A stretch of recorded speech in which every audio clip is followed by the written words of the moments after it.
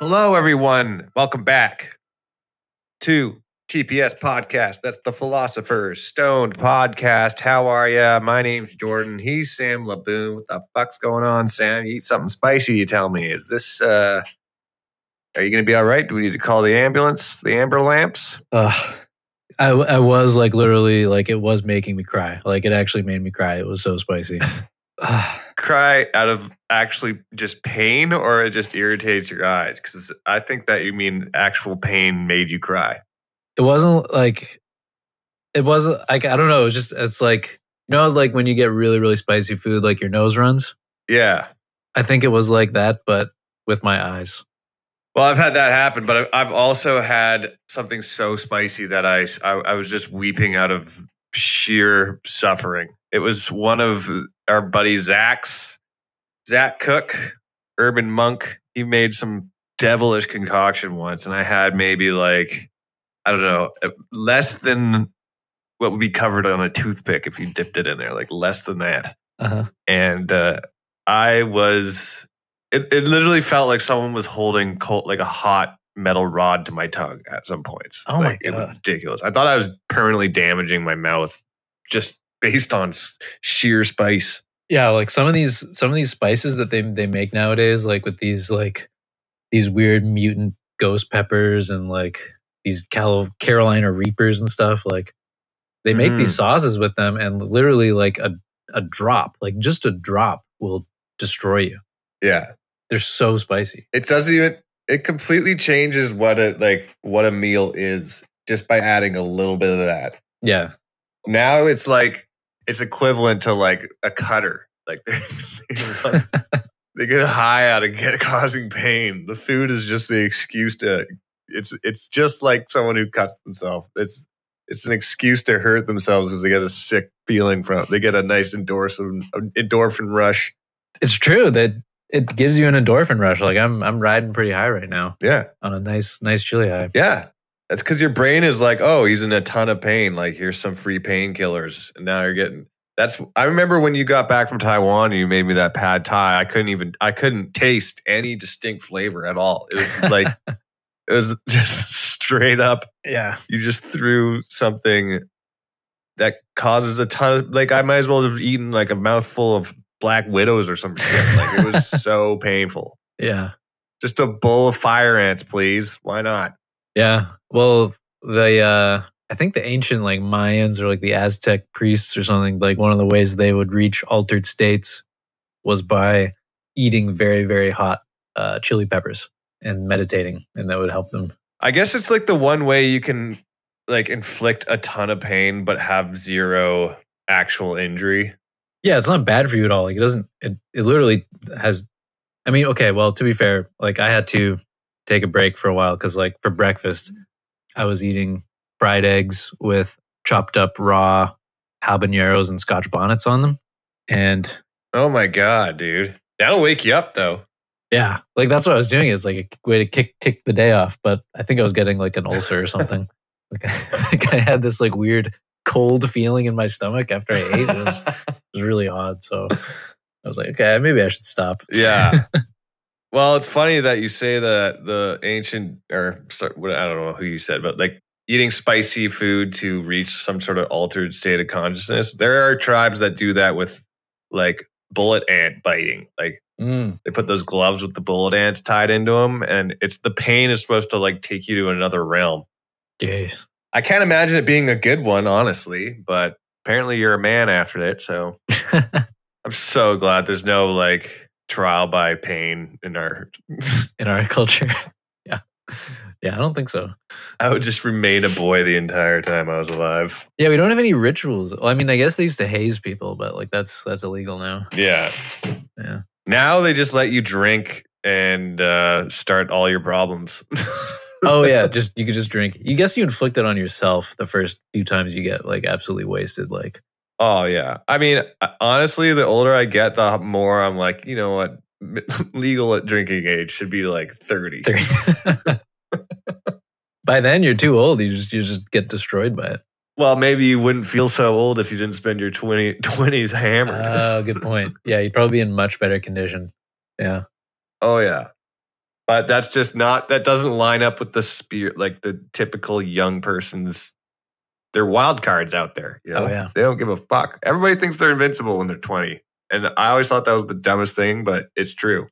Oh, it's so, oh my God. When I was like 14 or 15, I was so fucking stupid. Like, Yeah. just the things that I thought that I would be able to do and get away with it. And like, yeah, broken bones. That's what happens. Broken bones. Yeah. Luckily, I didn't, sustain very many major injuries, but I definitely put myself in situations that were less than wise to be doing. Like, yeah. Everybody is crazy from age 13 to 24. That's what I think. That is the most likely time you're going to do some permanent self-inflicted damage by accident. That's what I feel. Yeah. I feel like if you can make it to your 30s without like seriously injuring yourself or someone else, or like, you know what I mean, then I think you could live. I think if you make it through your 20s, you're going to make it to 60. That's what I think. Damn. That's interesting. That's interesting.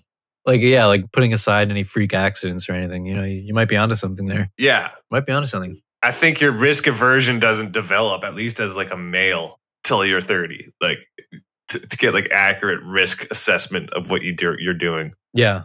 Yeah. It's really interesting though. It's I was on a hike once and the guide pointed out this weird like flower to us. And she said that the flower was like, if you were to eat the flower, it would like cause like a weird sort of, not a spicy sensation in your mouth, but like sort of like a kind of painfully tingling sensation. Yeah. And so I tried it and it was like, it gave you like this sort of painful like pins and needles sensation in your mouth. And she said that like all the animals would always like eat this, like the bears, like everything would just eat this. And I thought, really? Oh, that's interesting. They liked it. Yeah, they like a little pain. They liked a little pain. Exactly. Everybody's got a little sub in them. You know what I mean? They want nature to be the dom. Yeah. Dominatrix. Listen to these choices of spice levels. So this is a Thai place. This is the Green Papaya Thai restaurant in Ottawa, if you're in Ottawa. Oh, I thought this was like something you bought at a store. No. You got ordered this from a restaurant? I know. So the reason I picked this restaurant was because of their spice descriptions. You know what, Sam? I fucking knew that you were going to get, your hubris was going to make you crash and burn one day, because you always get the hottest spice level at most restaurants. And I've always thought that one day you're going to meet your match. I met it today. All right, so here are their 5 spice levels. So the number 1, the lowest one, is mildly spicy with little or no sting. Level number 2, still mild, but will impart a stimulating kick to lips and tongue. Level 3, will set tongue and lips tingling. The sensation lingers and glows. Oh my God, these guys are getting seductive. I know, that's what I was reading. I was like, oh, damn, I got to try this. This is very spicy. Then they go to level 4. The tingly glow is transformed to raging fire. Oh. It's almost erotic. Yeah, you're right, it is. It is. This is erotica for spice heads. Or whatever Spice you guys heads. call yourself. Yeah, I don't know. Tongue tinglers? I don't know. Number 5. Tongue ticklers? All right, number 5. Can you take it? This level is for addicts, masochists, and Thai nationals.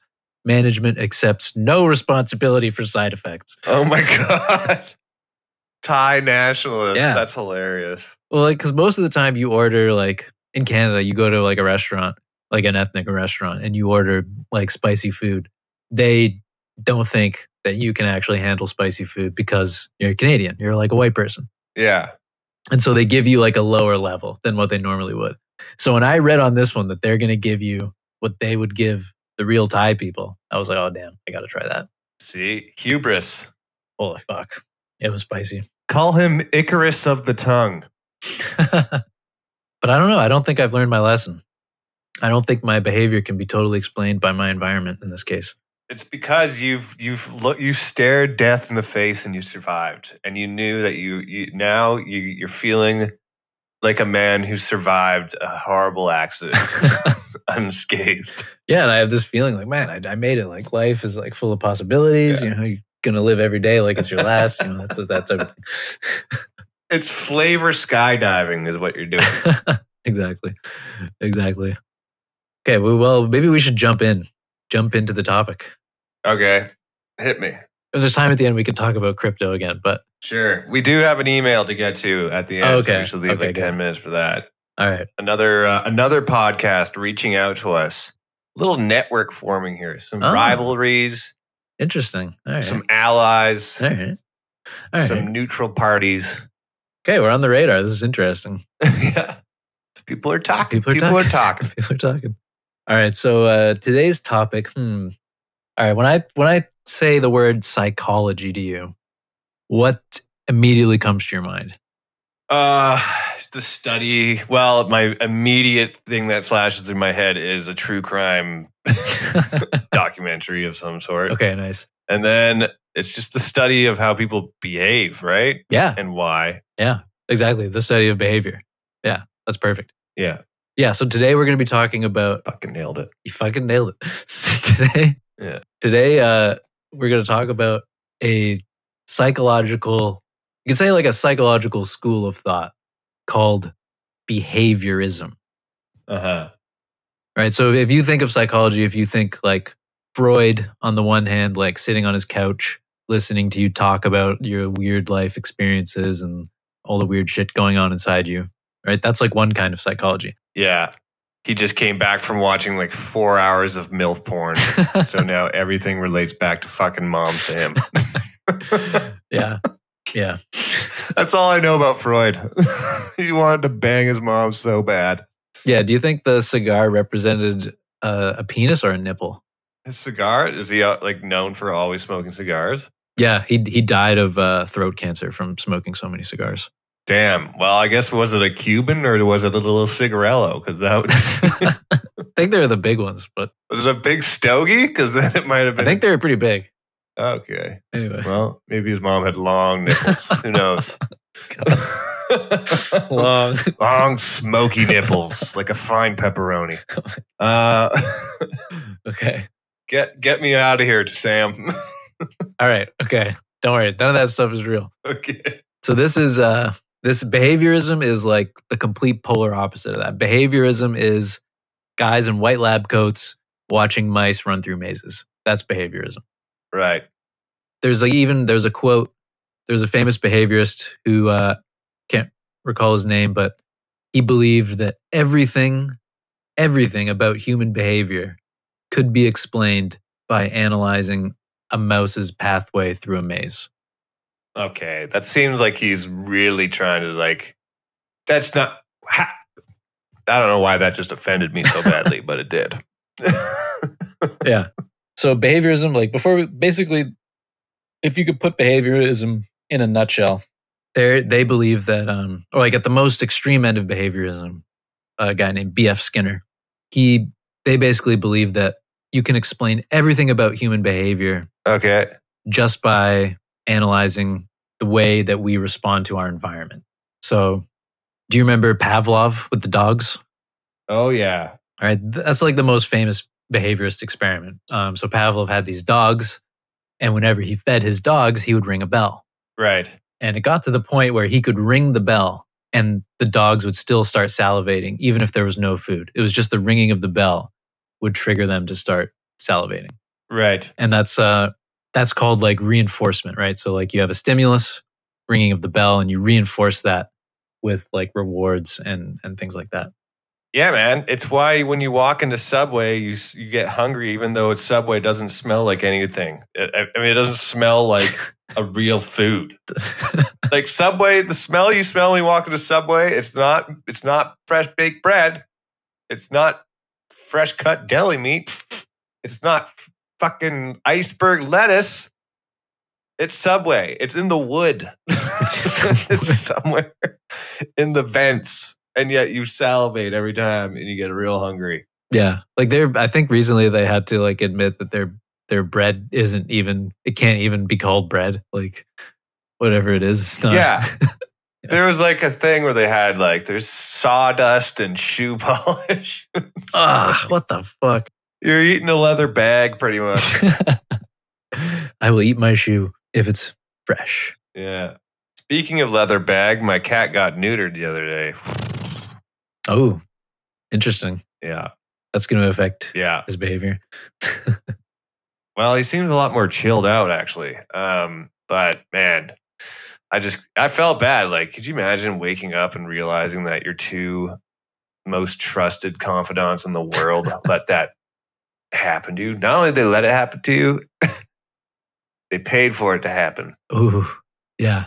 And they put a tracking chip like under your skin. Jesus Christ. I don't know. I thought he would take longer to forgive us, actually. Hates the cone of shame. How long until that they start doing that to us? Like at a certain age, you get your balls chopped off and they put a chip in you. Again, age 30. Age Perfect. 30. You've had your chances. Just cut them off so you can start focusing on other things. Yeah. Think of how enriching your life would be if like that was completely like you never thought you had no sexual influence at all. Hey, Thomas Aquinas. Was he asexual? Yeah, that's like that was that whole thing about him was like he was like impervious to. He said he never once had an impure sexual thought. Oh right, yeah. I just didn't believe that. Yeah, it's hard to believe. Maybe there was some sort of neutering that happened. Yeah. Some rabbi's first day on the job trying to circumcise a baby. Just misses. Totally gapped on what foreskin was. Wait, is this a castration or a brisk? I forgot. Wait. Wait. The left? I had a castration at 2 p.m. and a circumcision at 3 p.m. God damn it. My secretary's new. She wrote them down wrong. Oh, Jesus. Eileen, you're fired. Eileen! Look what you did. Yeah. Now he has to be a singer. Castrate. Yeah. Yeah. Okay, so behaviorism. So we're going to get into it. Because they actually had some pretty radical beliefs. So behaviorism developed from a movement known as logical positivism.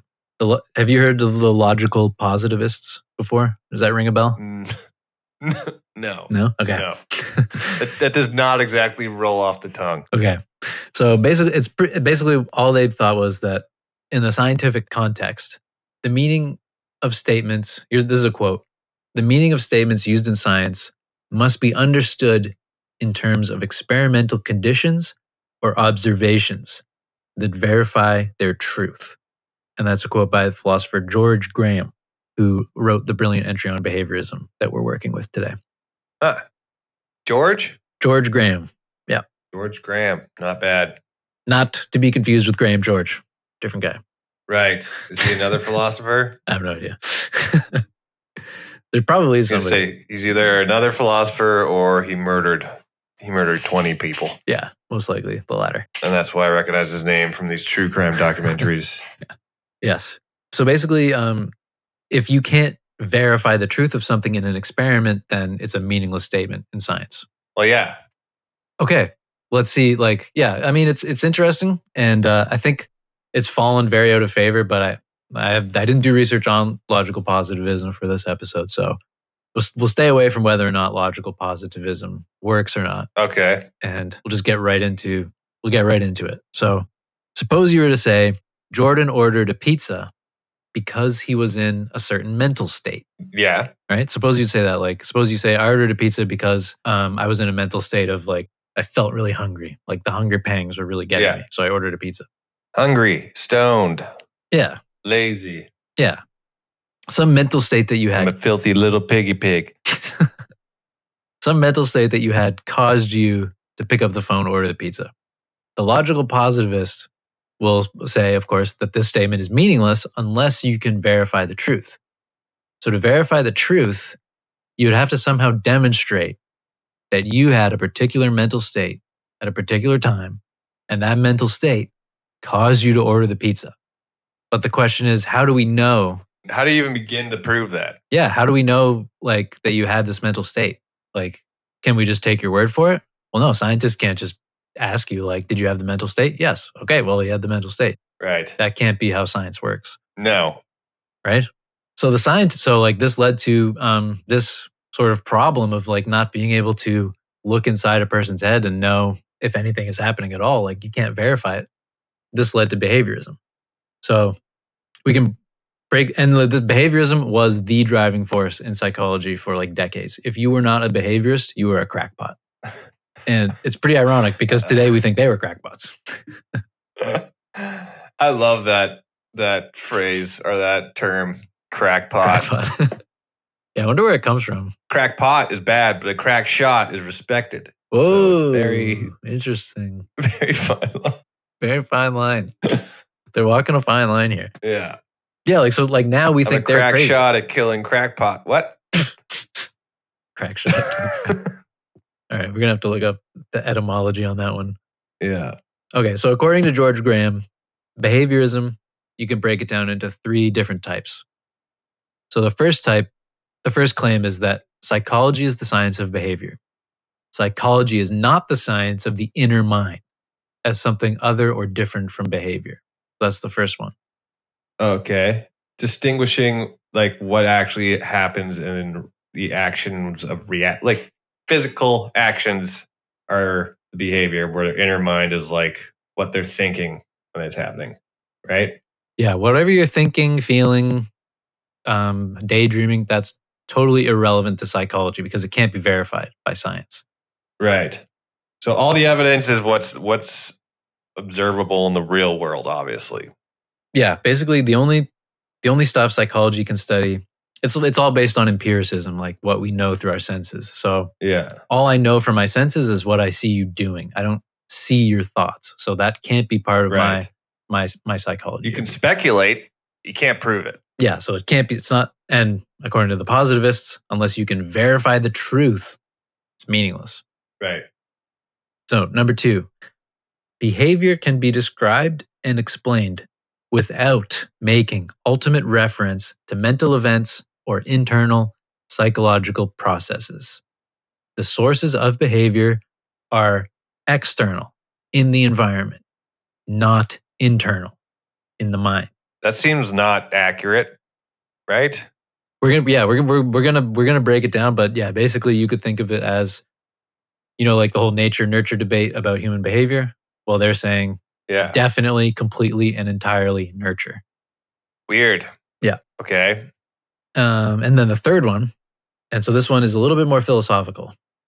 In the course of theory development, this is a quote again. In the course of theory development in psychology, if somehow mental terms or concepts are deployed in describing or explaining behavior, then either these terms or concepts should be eliminated and replaced by behavioral terms, or they can and should be translated or paraphrased into behavioral concepts. So that just means that whenever you talk about someone believing something, you have to take out the word believing and put in some sort of behavioral term instead. Okay. Like, can you give me an example of a behavioral term like that? Yeah. So you might say like, Jordan believes it is raining.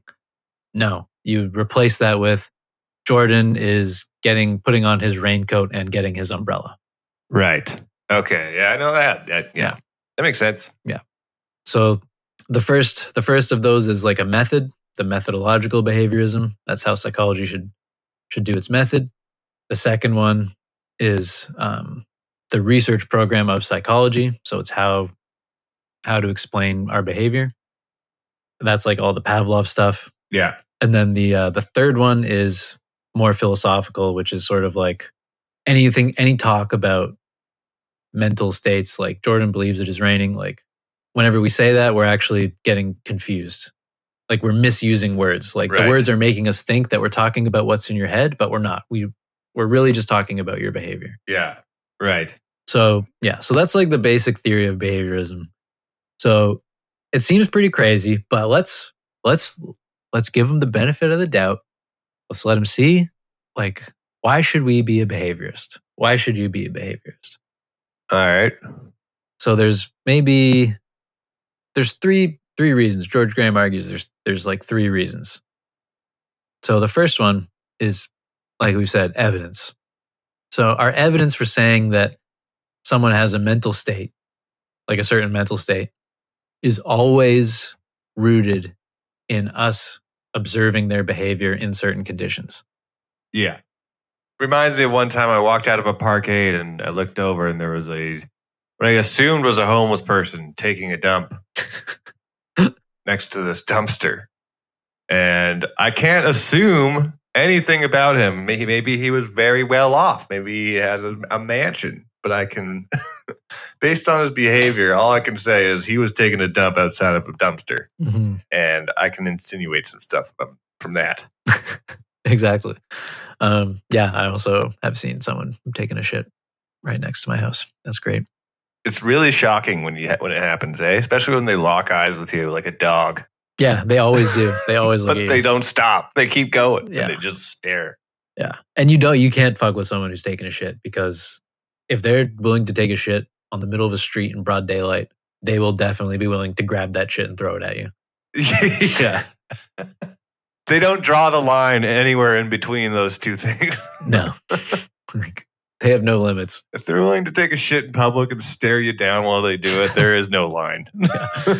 Yeah. For some reason, they always have to lock eyes with you, just try me, try me. It's because they're in some sort of animalistic state, I think. Yeah. but we are saying all we know for sure is that they are taking a dump in public and locking eyes with you. Exactly. So you're saying, I'm just trying to tie this back to the fucking lesson here. I can't garner any real facts just from witnessing that. All you can, suppose you see someone crying. Yeah. Right? You might think from that, you might infer from that, oh, they have a mental state of feeling sad. Yeah. Or if you see someone laughing, you might infer, oh, they have a mental state of they think something is funny. They believe something is funny. Yeah. Whenever we believe that someone, or whenever we say that someone has a mental state, the only evidence that we have for them having that mental state is their behavior. Right. So the first thing we notice is the behavior, and then we make this leap that they must have a certain mental state because they're exhibiting this behavior. Exactly. Like I said, that guy taking the dump by the dumpster, he could have zipped up his pants and walked right into a Fortune 500 company where he was the CEO. I don't know. I don't know his history for facts. Yeah, you're seeing him take a dump on the street. You're inferring that he has mental states where he's deranged, can't make reasonable decisions, stuff like that. Yeah. But that's an inference. Yeah. So the behaviorists thought okay, we're always attributing mental states just based on behaviors. So maybe mental states just are behaviors. Right. Being sad isn't a mental state. It's a suite of behaviors that we do in certain circumstances. Okay. Is it starting to gel? Well, you're gonna have to keep hammering on this one. I'm not sure where we're heading with this, but all right, we're gonna have to keep going. You kind of just threw a wrench at me. So what if being sad isn't a mental state? It's just a suite of behaviors? A collection of behaviors. Yeah. Yeah. But I'm trying to make sense of how an emotion can be reduced to a set of behaviors. That to me makes it a completely external phenomenon. Yeah, and we're going to get to the reasons against behaviorism eventually, and this is going to come back to bite them. Okay. Yeah, so basically their idea is look, the only as a scientist, right? I'm looking at all these other people around me. The only evidence I have that any of them have mental states are their behaviors. Right. So as a scientist, all I can say is that the behavior is the mental state, and that's it. There's nothing, I can't say anything about how they feel inside or what they believe. All I can talk about is how they're behaving. That's all there is. Just behavior. But when you actually ask them, they will probably, if you see people displaying similar behaviors and then you talk to them and ask them how they're feeling and those are all similar responses, then... well, guess what? Talking and answering questions is also behavior. Okay. It's all behavior. Shit. Fuck, you got me. God damn it. I'm just trying to make the connection of I guess I'm not really understanding what the behaviorists' ultimate point is about how people experience emotions. I guess they're just this seems like they almost are saying that everything's external. A state of mind is is the behaviors. That's what's getting me. I don't think I'm understanding that concept. Yeah, and the reason it's so hard is because everybody this is going to be a reason against behaviorism, but everyone knows that we seem to all have our own rich inner life of beliefs and sensations and experiences. Yes. And it seems to us like, the reason that we do a lot of what we do is because of our inner life. Yeah. The behaviorists are like, they really, really want to stick to science. And a scientist looking at you cannot see your inner experiences. He doesn't know if yours are the same as his. Right. All he can see is the behavior. And so they think like, oh, okay, what if this is getting into the deep end, but if our language, right, the words that we use to talk about, can all these words, this is like one of Wittgenstein's things, where suppose everyone has a little box. Right. And when you open the box, inside is a beetle, but only you can see what's in your box. Only you can see it. Yeah. Nobody else can look at yours. So I can never prove I actually have a beetle in a box. Well, we all have something in this box, but nobody knows what anybody else's looks like. Right. So how could we ever talk about somebody else's beetle? I mean, yeah, you can't, right? So I guess I get the point where it's like, you can't take someone's word that they're experiencing something differently than their behavior suggests what's going on, right? You need tangible actions to make real evidence towards something, right? Yeah. So no matter what someone's saying, their actions speak louder than words, as they do say. That's a good way. Like, I think I'm definitely not a behaviorist. I think it's total nonsense, but that is sort of the idea. Right.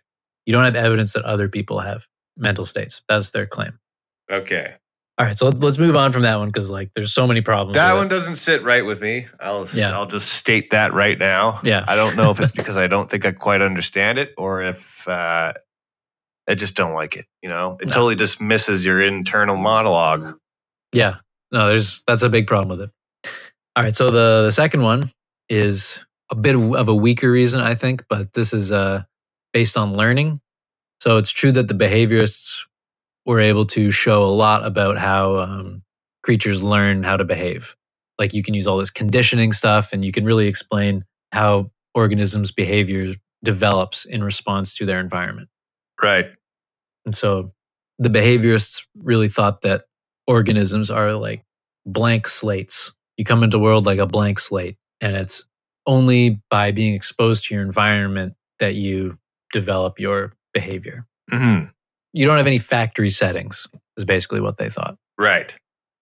And then the third one, this one gets a little more interesting, right? But this is like how they tried to show that talking about mental states doesn't actually explain anything. It's like a circular explanation. Okay. So this is a guy named B.F. Skinner. So he was the big dog. I've heard of this guy. Yeah. He's a big dog. Big dog. Big dog. Yeah, he thought he had figured it out. He thought he'd cracked the code, and now people think he was just a nut job. It's just crazy how crackpot. Yeah, another crackpot. Another crackpot. It's just crazy how things change. Like if you weren't on this guy's side, you were a loser in psychology, and now it's the opposite. That's crazy. Yeah. It's not like your tools have changed. It's not like technology has changed. That influences the way that people think about this type of thing. It's just over time, people's opinions on things change. Like people, I guess, poke holes in arguments or what? Well, in this case, yeah. In this case, one of the main arguments against it is just someone turned out to be a bit smarter. But also, technology was a big deal because behaviorism is going on in the 40s and the 50s into the 60s. Yeah. And they really just did not have enough information about the brain. They really just did not understand enough about how it works. Right. So they were kind of in the dark a little bit. So was brain scanning technology that changed the way they think about these type of things when that came out, or? I'm not. Yeah, that might have been part of it, brain scanning. But we'll get into that. We'll get into the next section. Okay. So right now, here's Skinner, right? So think about this. So suppose you see a jogger, and the jogger's running down the path, and they're approaching a brick wall. Yeah. Instead of running straight smack into the brick wall, they turn and they run alongside the wall. Now, you could explain this in two ways. First, you could say... Without slowing down? Okay, well, no, they slow down a little bit. They like dip their, their shoulders. I thought we were going down a completely different path here. I thought we were dipping into physics for a second. Like, how do they turn a 90-degree angle without slowing down? Yeah, I thought objects in motion tend to stay in motion. What's going on? Inertia. Okay, so in the first case, you could say, so what caused them to turn as they approached the wall? Yeah. So the mentalist person would say, as they approached the wall, their mind classified it as an obstacle. And so they turned away from it. So the mentalist would say that their behavior, their public observable behavior, was caused by an internal mental state. They believed that there was an obstacle, so they turned. Right. Now, the behaviorist says that this is actually a regressive explanation. So a regressive explanation is like something like, why is pizza delicious? Because it's tasty. Why is it tasty? Because it is so delectable. Why is it delectable? Oh, because it's delicious. All right. Like the explanation just goes around in a circle and doesn't explain anything. Yeah. It's just it's the same way religious people defend the Bible. They defend it with the Bible. Perfect example. Yeah. Yeah. So Skinner is like, aha. When people are talking about these mental states causing behavior, they're actually talking about mental behavior, which is just behavior. So when the mentalist says the jogger's public behavior was caused by an internal mental state, they're actually saying the jogger's public behavior was caused by the jogger's mental behavior, which is just saying the jogger's behavior was caused by the jogger's behavior. So it's this circular explanation. Right. You can't explain behavior just in terms of behavior. Mm-hmm. I think that's why it like rubbed me the wrong way. There's something about it that doesn't make sense. It seems like a trick. Yeah, it seems like a little trick or something. Yeah. Yeah, so Skinner argued that we can't say that behavior can't just be caused by behavior. It must be caused by something else. So what is the only other thing that might cause it? The environment, the external world. So he's not denying that we have brains and that there are things going on in our brains. Mm-hmm. What he's saying is that the environment causes a change in your brain, and the change in your brain allows your behavior to change in response to the environment. However, the neurological processes in your brain cannot themselves affect your behavior on their own. Only with input can you get output. I mean, that doesn't sound as crazy to me. Like it is actually kind of like, it kind of makes sense. You're like, oh yeah, like it kind of makes some sense. And so that is kind of why, like for a long time, people thought like, okay, behaviorism is the way to go. Like this is how psychology as a science will move forward. Yeah. This is the new paradigm. Right. It's the new meta. The new meta, yeah. But it all fell apart. It all fell apart. What happened this time? All these psychology departments, the infighting, the wars, the bickering, people just, it was nasty. Mad psych beef, baby. Psychology, I think in like the 70s and the 80s, I don't think it would have been fun to be a psychology professor in like the 70s and 80s. They probably just hated each other. Really? Just like bitter wars over this stuff. Thank God none of them ever threw a punch. Not a single one. Ever in their lives. No. Do you think, is there still big psychology beef out there? Like big separate camps in this area? Or is everybody pretty much on the same page right now? I don't know. I think pretty much in every university department, there's going to be like people who just don't talk to each other because they're on different sides of an issue. They just don't talk to each other. It can be pretty nasty. It's such a funny reason to like not want to associate with someone like socially because they think that your brain works differently than they think your brain works. Like, who gives a fuck? Yeah. Well, no one wants to be a crackpot. No one wants to be a crackpot. Right. In fact, Sam, I think we need to stop using that word because it's starting to trigger me. It is starting to trigger me the more you say it. Okay. All right. So let's get into the problems with behaviorism. So George Graham, George Graham? Yeah. George Graham. So he breaks down 3 main reasons against behaviorism. And so we're going to start with the most complicated, Right. and work our way to the what I think is like one of the best arguments against behaviorism. Okay. Most complicated. Here we go. I don't have a lot of faith in myself right now to grasp this, but let's try it. All right. So behaviorism cannot explain what's called representation. And I'm not talking about democracy. Right. We're talking about your internal representations. First past the post. First past the post. Proportionality. Yeah. Right. So internal representations are things like how we classify, categorize, predict, and organize information from our environment and store it and then act upon it. Right. So here's an example, right? So the behaviorist thinks that your behavior is always dictated by your environment. So suppose you've been conditioned through reinforcement to point at bears. Whenever you see a bear, you've been conditioned so many times through rewards and stuff like that whenever you see one, you automatically point at it. Well, to be honest with you, I'm pretty sure I would point at a bear even if it was the very first time I saw a bear. You don't just not gesture towards a fucking bear if you see one. Yeah. Yeah, you indicate it. If you see a bear, you indicate it. Yeah. I do a what up nod to it. Yo. Fucking Kodiak over there. Kodiak. So, but suppose there's a bear on the horizon. Yeah. But for some reason, you think it's a tree stump. Yeah. Then you wouldn't point at it, right? No.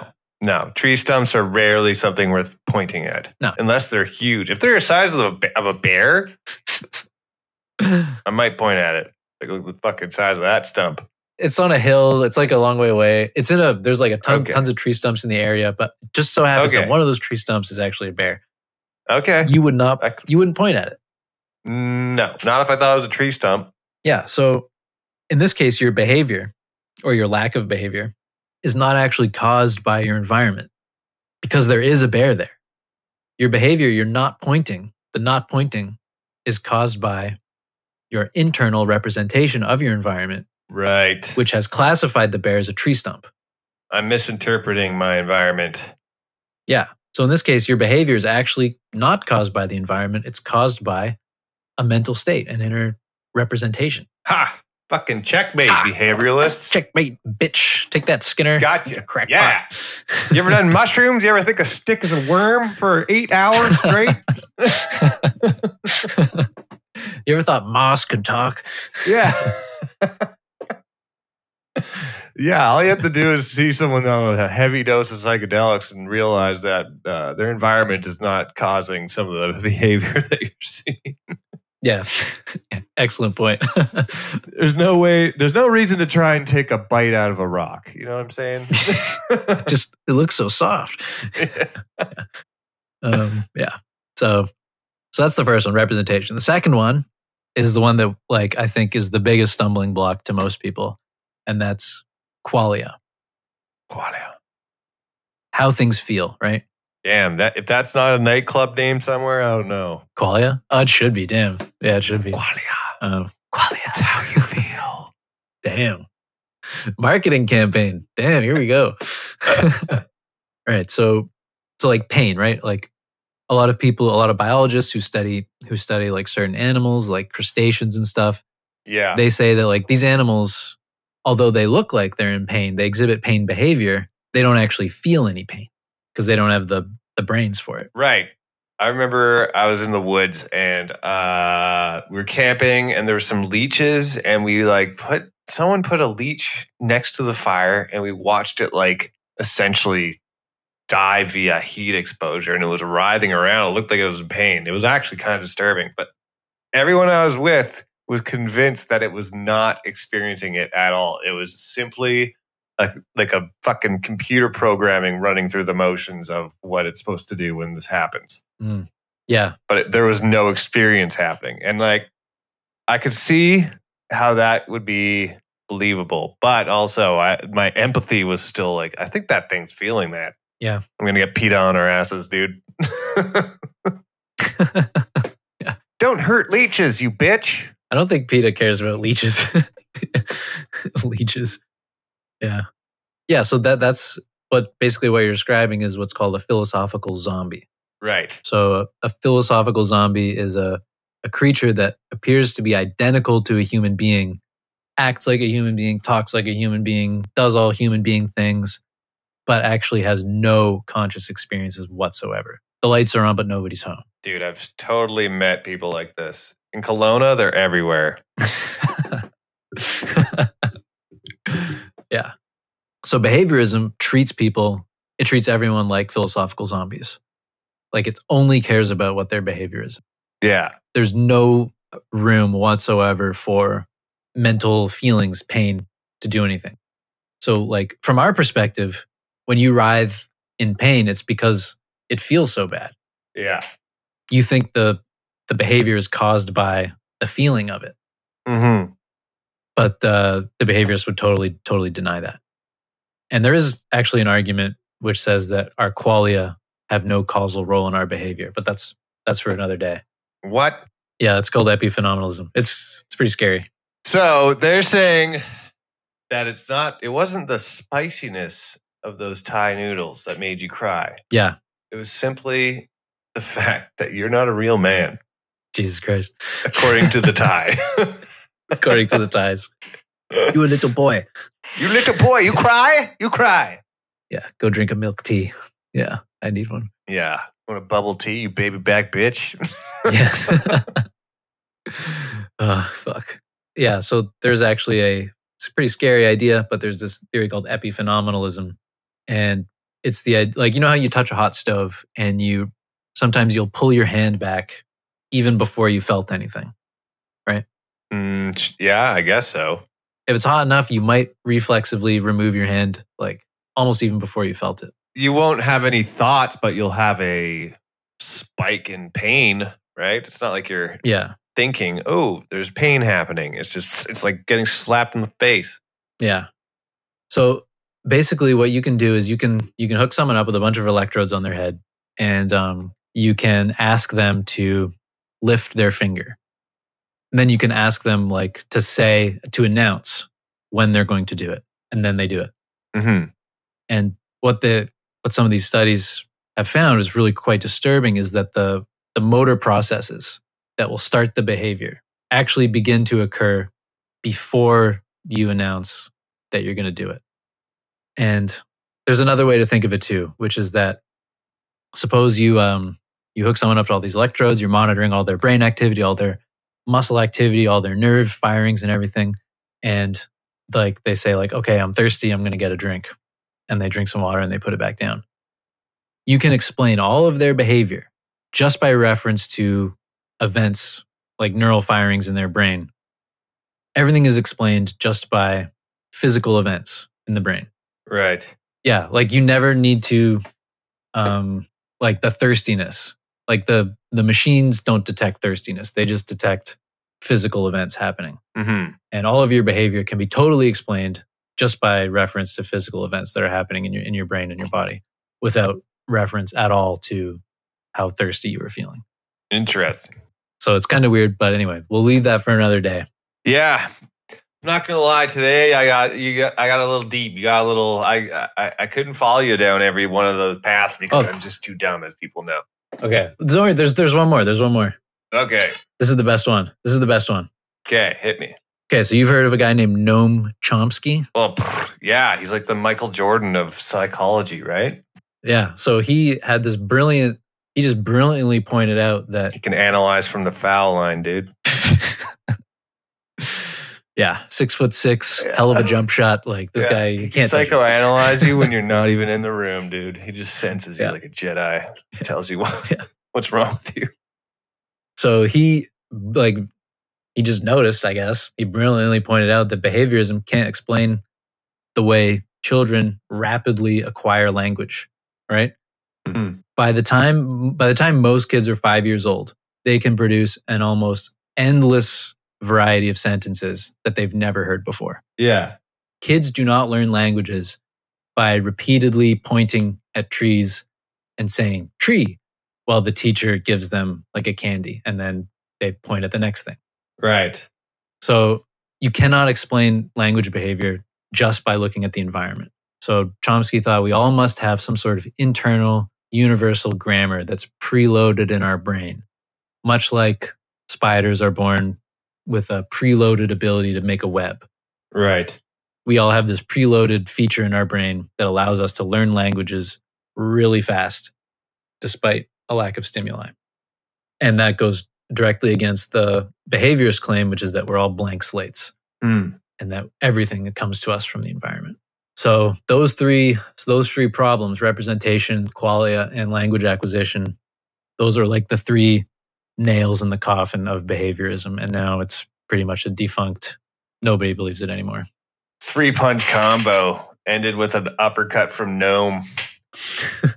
The Gnome Bomb, they call it. Gnome Bomb. The Hellbow from Noam Chomsky.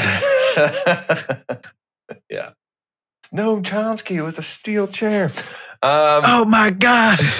So let's, we got an email this is from the I Killed Your Dog podcast. Oh. Sam, do you know anything about that podcast? Do you know who it is?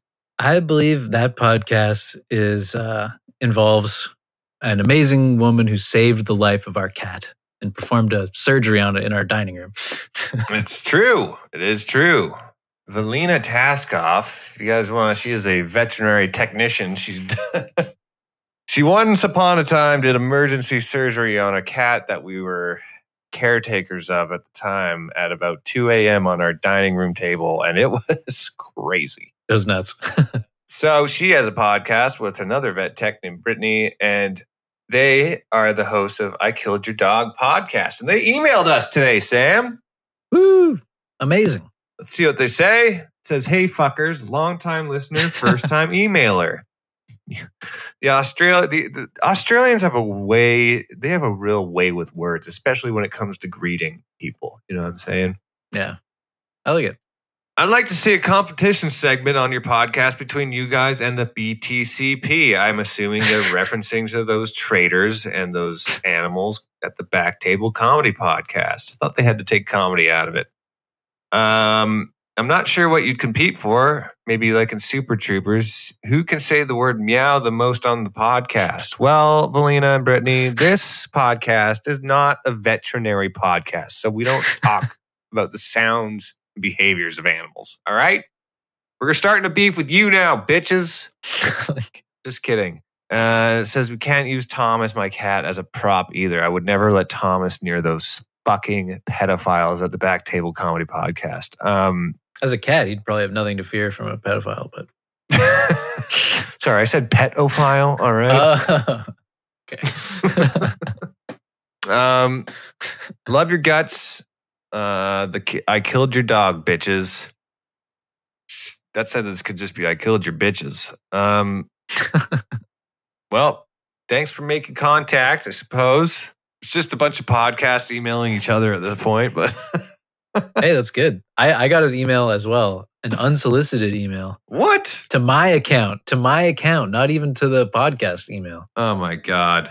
What? You got to read it now. I don't know what the hell this is, but this is from a company called Podmatch. Oh. And they say, "Hello there. I see you're an active podcaster, so I wanted to give you a membership to Podmatch.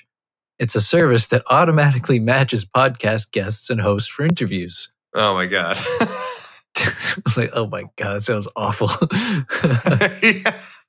This week you must interview this random guy. Yeah, so I don't know. I don't think I'm going to reply to that. No, but still exciting, you know? It's nice to be noticed, even if it's by a bot. Yeah, I think it just means the RSS feed is selling our information. Yeah. Basically, that's what that Someone's means. Making money off of this podcast, probably. Somebody's Cents making on money. the dollar. I mean, I'm paying every month. It's just not us. Fuckers. Well, that's fine. You know what, Sam? I don't do this for the money. I do it because I'm bored and I enjoy it. So fuck you guys. Yeah. Anything else you want to add to the today's episode, Sam? Any farewells? Any tidbits? I just want to say the crypto market is absolutely nonsense. Yeah. Like, what the hell is going on? We we definitely bought it the wrong time. I sure did. I bought it literally the highest price that it's ever been. And then literally within hours, it fell like 30%, like within hours. Like, well, that's what happens when you play with shit you don't understand. yeah, but it's gonna go back. Oh my God, it's already going back up. Oh, look at that. We'll be millionaires in weeks, I'm sure. All right, that's the episode. We'll talk to you fucking idiots next week. Anything? Bye. Bye. Adios.